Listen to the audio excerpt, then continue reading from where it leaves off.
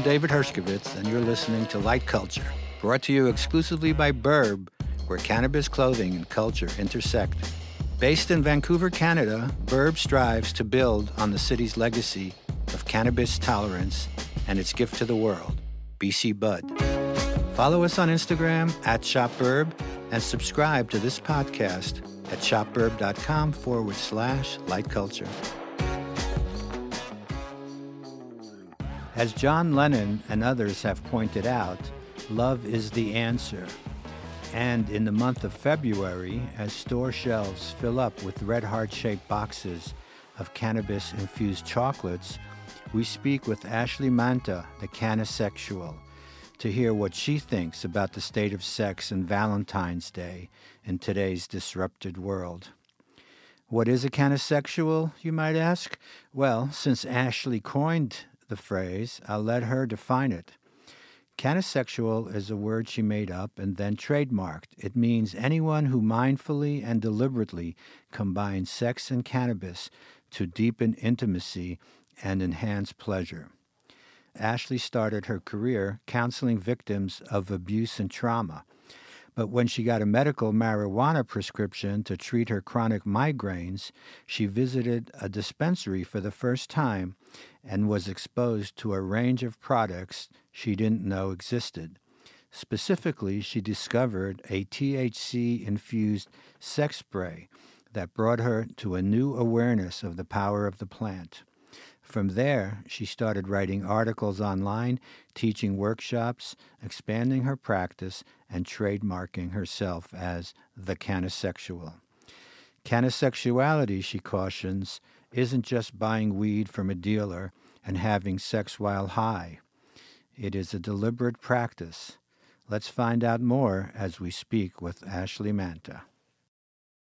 Welcome, ladies and gentlemen, to this edition of Light Culture. Today, my guest is Ashley Manta, the Canisexual. Ashley, you coined the term canisexual and even trademarked it. I'm going to guess it has something to do with sex and cannabis. You are correct in that assumption. What more do I need to know? Canisexual is a word that I made up, and it refers to anyone who mindfully and deliberately combines sex and cannabis to deepen intimacy and enhance pleasure, whether solo or partnered. And it's grown to be kind of a lifestyle brand. I didn't intend for it to be a sexual orientation, but some folks have taken it on as such, and I certainly celebrate their choices. What do you mean a sexual orientation? You mean it didn't a connotation? You mean you didn't expect it to have something to do with the physical act of sex? No, I didn't expect people to start identifying themselves as canisexual. Oh, wow. So there's a movement. Yeah, as in heterosexual, homosexual, pansexual, canisexual. I was like, that I didn't see coming. That was not my intention. But by all means, identify as however you see fit. And how about you? Do you identify as a canisexual? I do not identify exclusively as a canisexual. I am very much a bisexual, pansexual person, and cannabis is just one part of my sexuality, but I wouldn't even say it's the hallmark or cornerstone of my sexuality. It's an enhancement. It's something that I really enjoy using, but it's not a necessity by any stretch. Oh, so when you have your workshops and talk to people about, your practice, it's not entirely about the cannabis and sex? Tell me a little bit about the workshops. Let's just start that way. Absolutely. Yeah, I am a sex educator and coach, and I've been doing that for about 12 years. And cannabis only came into my purview in about the last 6 years. So the first half of my career was just focused on sex, and that is still primarily sex and relationships are very much my bread and butter. The cannabis piece comes in, and how I work it into my workshops is how to use cannabis very intentionally to address the things that may be getting in the way of pleasure, connection, and intimacy and sexual fulfillment. And so if you have pain with penetration, or if you're struggling with stress or not feeling connected with your body, how can you use cannabis really intentionally to help with those things and to enhance your experience? But it's certainly not a requirement. And if somebody doesn't feel comfortable using cannabis or doesn't want to get high, they can still absolutely get benefit from coming to my workshops. Okay, so you touch the various other topics as well, because some of it is psychological or God knows what. I've never Sure. attended a workshop of this nature. People probably come in with all kinds of, each one is different, right? Every person is different. Absolutely. Everyone's different, and they all have different experiences. Some people have trauma. A lot of people have trauma. Some people have kids and have to integrate being a parent and being a sexual being in the world and how to find time for their partners. Non-monogamy is a thing that comes up. Body confidence, living with an STI, like all of these different facets of human sexuality come into play. So what would you typically prescribe cannabis for? What kinds of conditions that, by this point you've probably heard a lot of stories and know where it would work or help as opposed to others where it might not be appropriate? I certainly have good informed guesses, and having worked in this field for the last 6 years, I've learned quite a bit. However, I would never prescribe anything to anyone, as I am not a doctor or a psychiatrist or a mental health professional. So I would steer away from that kind of language. But what I might do is get curious and invite people to consider different avenues and methods of consuming cannabis. But ultimately, I can't say, smoke this blue dream before sex and it's going to do X, because I'm not them. I don't know their body, their temperament, their body chemistry, how their tolerance is, their mindset and setting. But what I can do is I can help set them up for success by encouraging them to do their own fact-finding, keep a journal of what's working and how it works, and create an environment that is conducive to pleasure and connection while also incorporating cannabis. So I'm kind of like a personal trainer for your sex life. But you get feedback from them as well, like after the fact, where they tell you, wow, this was really great for this, or this didn't work at all, or, build up a database in that way? Absolutely. I do hear back from them, and we workshop what's going on. And wow, one of the things I recommend quite a bit is Foria, which is they have a THC-infused oil, and they also have a CBD-infused oil, and that is meant for people with vulvas, and it helps decrease discomfort and increase pleasure. And I've heard from many, many, many, many people with vulvas that was a game changer for them, that they experienced pain-free penetration, that they experienced greater access to orgasms, that they felt more enjoyment overall from sexual stimulation. And so that's been a kind of go-to staple in my recommendation. And is this bank. Foria? Is what you? Yes. And is this available through most dispensaries? So they are available in California and Colorado for their THC product, which is called Pleasure. They also have some suppositories that are great for all bodies. And then they have an entire CBD line that is available through their website and can be shipped anywhere in the country, which is very convenient if you want to have it come straight to your home. And is there a difference between the THC and CBD with regards to, addressing these issues that people have? There is some difference. THC is more of a vasodilator, so it brings more blood flow to the area, which makes it especially good for enhancing sensation. CBD is more of an anti-inflammatory, so that helps with pain. I actually like to use both of their THC and CBD products together because why not? More is more after all. But their CBD formulation also has a couple of other stimulating botanicals in it, in addition to CBD, which is a cannabinoid. It has ginger and cinnamon and peppermint, and those work together to create that kind of stimulating effect that mimics what THC would be doing. And what is it that makes someone become a sex therapist? It's not a common, or maybe it is. Maybe more people do it than I'm aware of. But, is it a big profession? Are there lots of thousands and tens of thousands of sex therapists? And what kind of program does one go through to be qualified for that? Well, so I am a coach, not a therapist. Okay. Therapists are licensed mental health professionals, which I am not. I do have a master's degree in philosophy, which has absolutely nothing to do with what I'm doing right now. Everything to do with it. My experience really came from an amalgamation of my career of getting early on, like right out of college. I was certified as a rape crisis counselor and domestic violence crisis counselor. I was trained as a victim advocate, so I'm very good at assessing clients and providing active listening and solutions-oriented problem solving. I worked at Planned Parenthood, so I got a very robust knowledge of sexual health and reproductive health. And I also worked at a sex toy store, so I learned about toys and lubes and how to teach techniques to people who were curious, how to help them figure out what is getting in the way of having great sex. And I've done many, many trainings and things over the years. I just most recently got certified as a body sex facilitator with Betty Dodson, who is an iconic feminist from the 60s and 70s who is still at 90 years old hosting these workshops. She was actually just on a Netflix show with Gwyneth Paltrow.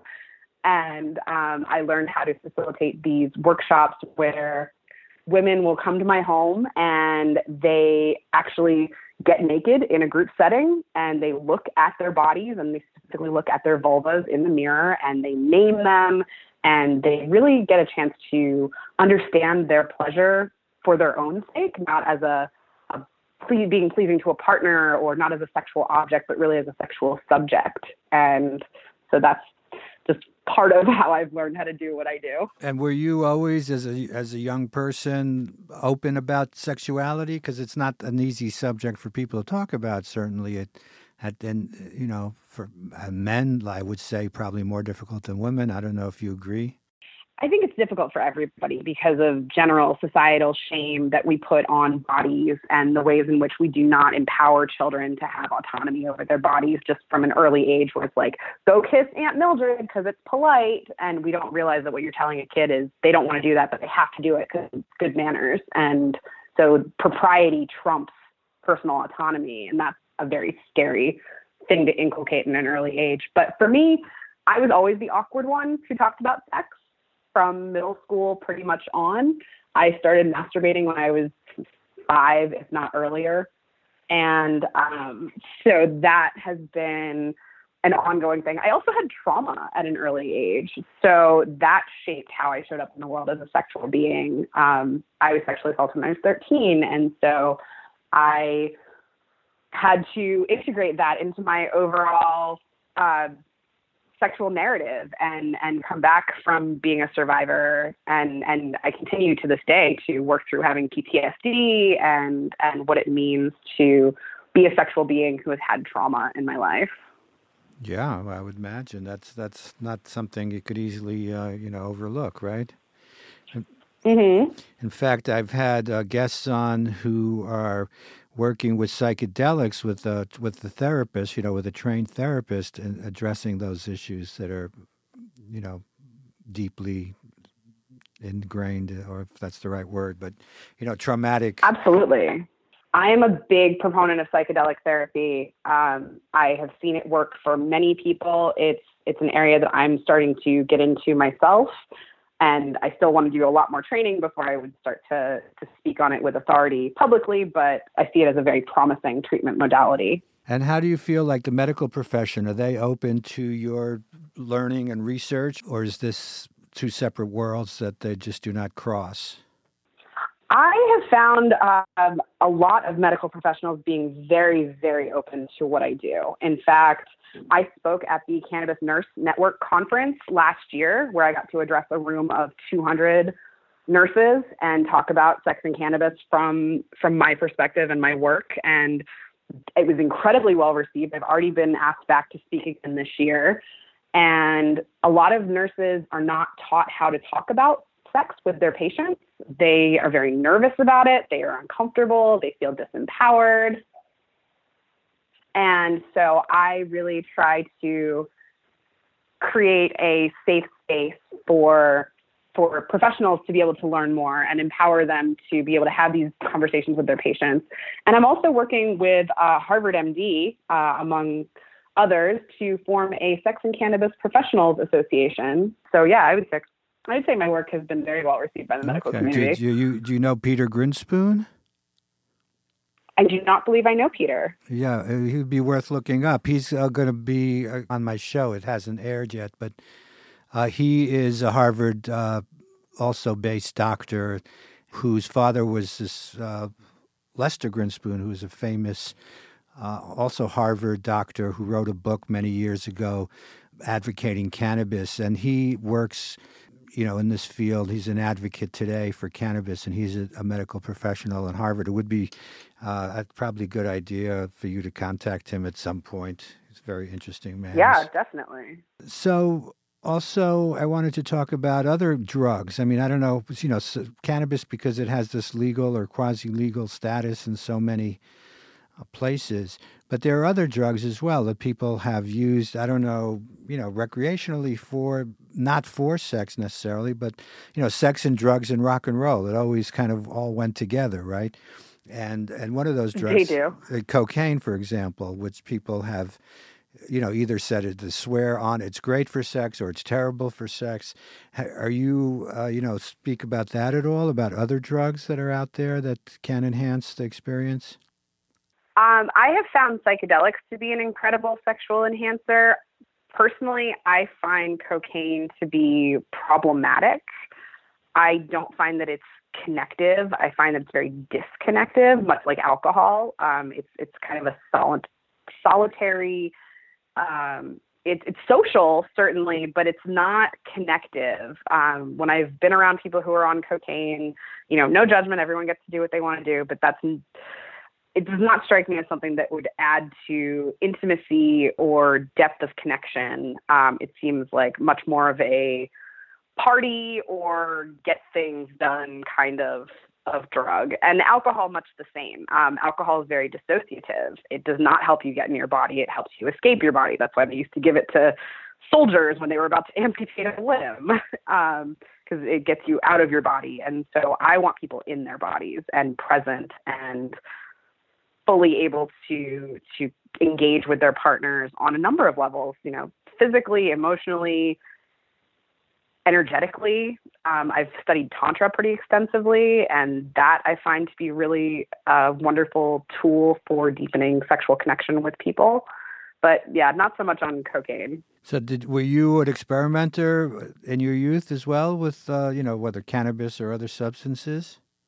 Or did that come later? I did not use any drugs until college, actually grad school. I drank a little bit in high school, like I imagine most high school students do, but I was very anti-cannabis because I was a child of dare culture, where we were told just say no, and drugs are bad, and the people who do them are bad, and it's not good. And so it wasn't until college and grad school when I was studying philosophy, and I met a bunch of philosophy students and professors who were very enamored with cannabis, and I thought, oh, okay, this is maybe not so bad. And even that, like, it was just cannabis until I moved to California, and I didn't even start experimenting with psychedelics until my late 20s, and I found that to be such a game changer. Since then, I've sat through 3 ayahuasca ceremonies, and that was really life changing. I've used psilocybin mushrooms, and that's been really powerful. I've done LSD journeys, and that's been really powerful. So I'm definitely a psychedelic fan, but I prefer my medicine to come from plants generally. Right. And it doesn't, with your experimentation with these psychedelics, it's not necessarily to make a sexual connection or to improve a sexual connection having to do with your practice, or does it? For ayahuasca, it was very much a personal growth and understanding and integrating and seeing more of myself. But for the rest, the first time I did mushrooms, I had sex for like 8 hours. It was awesome. I am a fan. That is what I do on my birthday every year. My boyfriend and I go away together to some. I was just joking, but I said, on your birthday every year, you have sex for 8 hours, or you just try mushrooms? Oh, at least. I mean, I have sex for 8 hours not on my birthday also. Like my boyfriend and I, we joke that a quickie for us is less than an hour. Okay, well, this is all very, it's kind of strange to hear somebody talking about things like this so openly. So So I'm a little bit taken I aback. am not like most people. No, you're not. Are your clients mostly men or women? I mean, I imagine it's women, but what difference is it between treating a man who has, emotional connection issues or, other sexually related or things that may get in the way of having, good sex? Is it very different for women, or are we all the same? I think everyone is the same. I try not to gender generally. I want to always be inclusive of trans folks and non-binary folks in addition to cisgender folks. And I find that most of my clients are cisgender women or couples who are typically heterosexual couples. And they often have similar struggles with intimacy. They just look a little bit different. It's with people who are socialized masculine, you typically find a lot of reliance on porn as a standard for what sex is supposed to look like, feel like, be like. With people who are socialized feminine, you typically see a lot of shame around pleasure and advocating for your pleasure as opposed to being a vehicle for someone else's pleasure. A lot of especially women I've worked with have a lot of baggage around feeling like they need to be pleasing to their partners to have value. And so that looks that way. But most commonly with couples, I see desire discrepancy across the board where one partner, and it does not fall along gender lines, but one partner typically is more interested in sex than the other. And so how do they bridge that gap if they're in a monogamous relationship? If they're non-monogamous, that gets a lot easier. But if they're monogamous, how do you work with those constraints? Well, you mentioned pornography. So are you against pornography? No, not at all. Actually, some of my dearest friends are porn stars. I think porn is great. Yeah. Well, my concern with porn is that it's used as education when it should be considered no different than watching a sci-fi movie. You are watching professional athletes who are actors and actresses on a very contained set. Like, you cannot emulate that. The things that they do, and I've been on many porn sets, the things that they do behind the scenes to make it look the way that it does when you're streaming it on Pornhub, you just can't do that in real life. And so to hold yourself to that standard is damaging because you're setting yourself up to feel inadequate. And my body doesn't look like that. I don't stay hard like that. I have hair in places that they don't have hair. My labia doesn't look like that. All of those things. My breasts sag. Well, I mean, that happens when you don't have implants. Right. But, at the same time, it's so prevalent on the internet and it's accessible to, everyone, young kids as well. So how, what would you advise young people directly if they were, happen to do, maybe you already do, go to a school and talk to teenagers because my son is just like graduating high school, but at some point a few years ago, his principal said, well, the first encounter that students have today is with pornography. Their first encounter with sex comes through pornography. Sure. I do not go to schools, specifically because I don't work with people under 18 unless their parents were to hire me specifically. And that's purely because of legal reasons and because largely parents are a pain in the ass and are very puritanical about what their kids have access to and are uncomfortable talking to their kids about sex or having their kids be exposed to sexuality. And so I try to address the parents. I talk to kids in college. That's about as young as I'll go, is college age, and I do a lot of college presentations. But mostly I talk to parents, and I say, listen, do you want your kids learning from porn? Or do you want to be the one to tell them, your body is yours, you have a right to consent?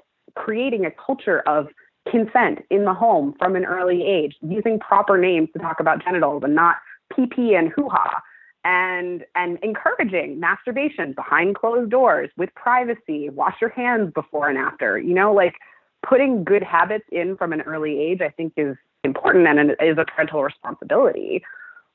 But I'm not trying to raise your kid for you. Well, that's interesting advice, though. That's good advice, I think. One of the things that's coming up on the horizon is Valentine's Day. It must be a Yes. big day for you, the love day.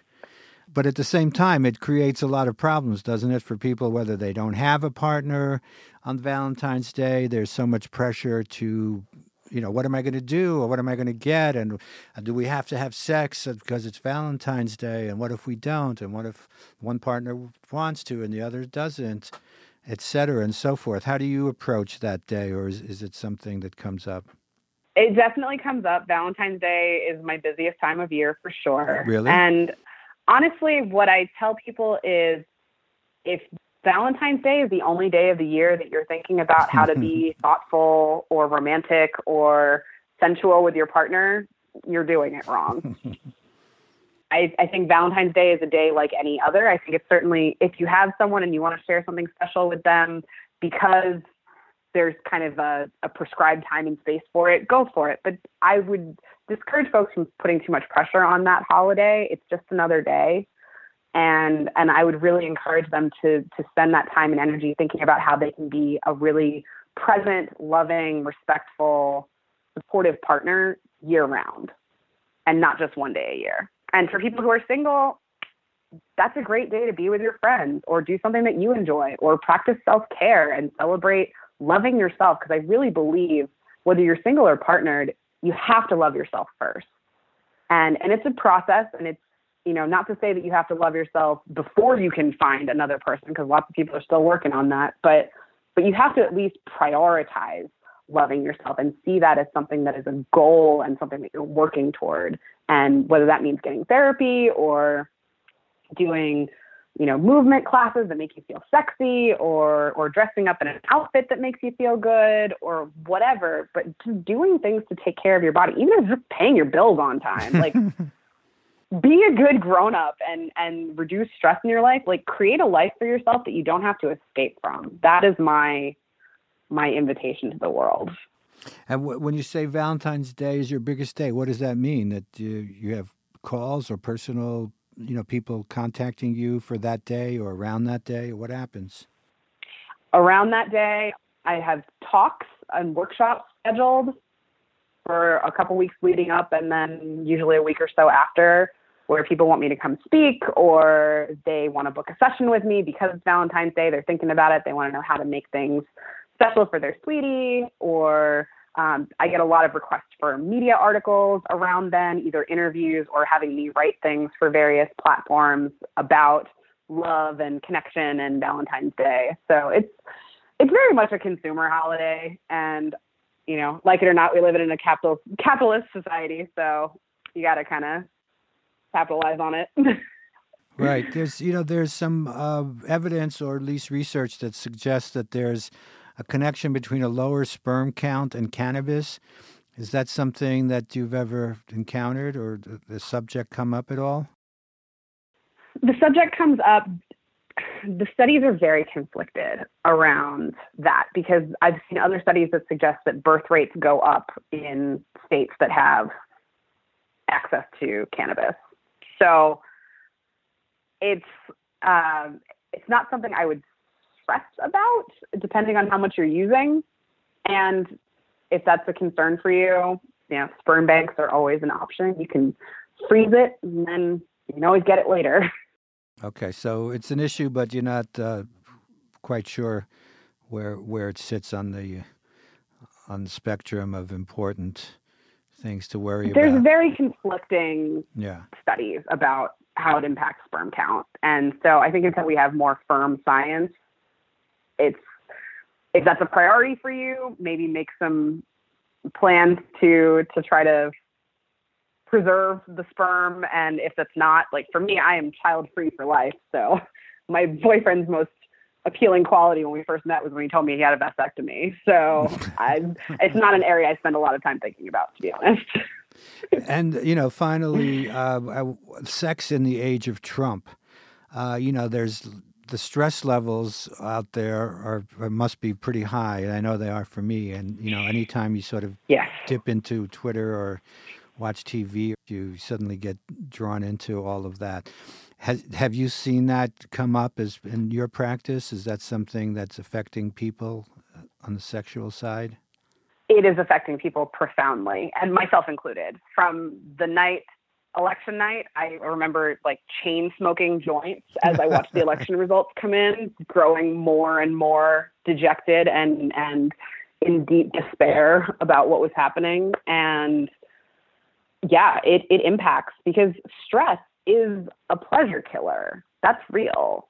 And there is a very small percentage of the population that stress actually increases their arousal and desire, but it's a small percentage. Most people, it makes it very difficult. And so the nice thing about cannabis is it helps you get out of your head and into your body. And so if you've had a particularly rough day or week or, past 3 years in the news cycle, having something that can take your mind off it for a little while helps, because one of the things that cannabis can do is impact short-term memory. And so not that you can forget that the world's on fire, because it's really hard to do that, but you can kind of at least get down to a manageable stress level that you can be present with yourself or your partner and find some joy in that.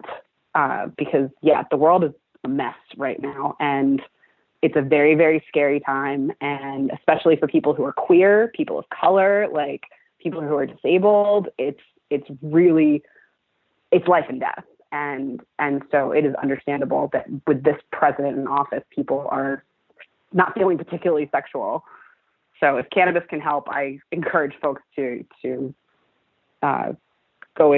that as a possible coping mechanism.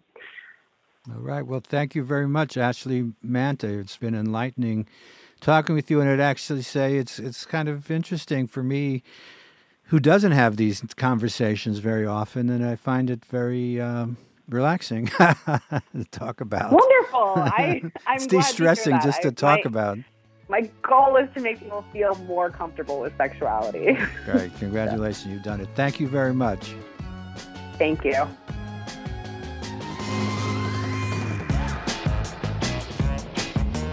Thank you. You've been listening to Light Culture, brought to you exclusively by Burb, where cannabis clothing and culture intersect. Please follow us on Instagram at ShopBurb and subscribe to this podcast at shopburb.com/lightculture, as well as iTunes and all the regular distribution platforms.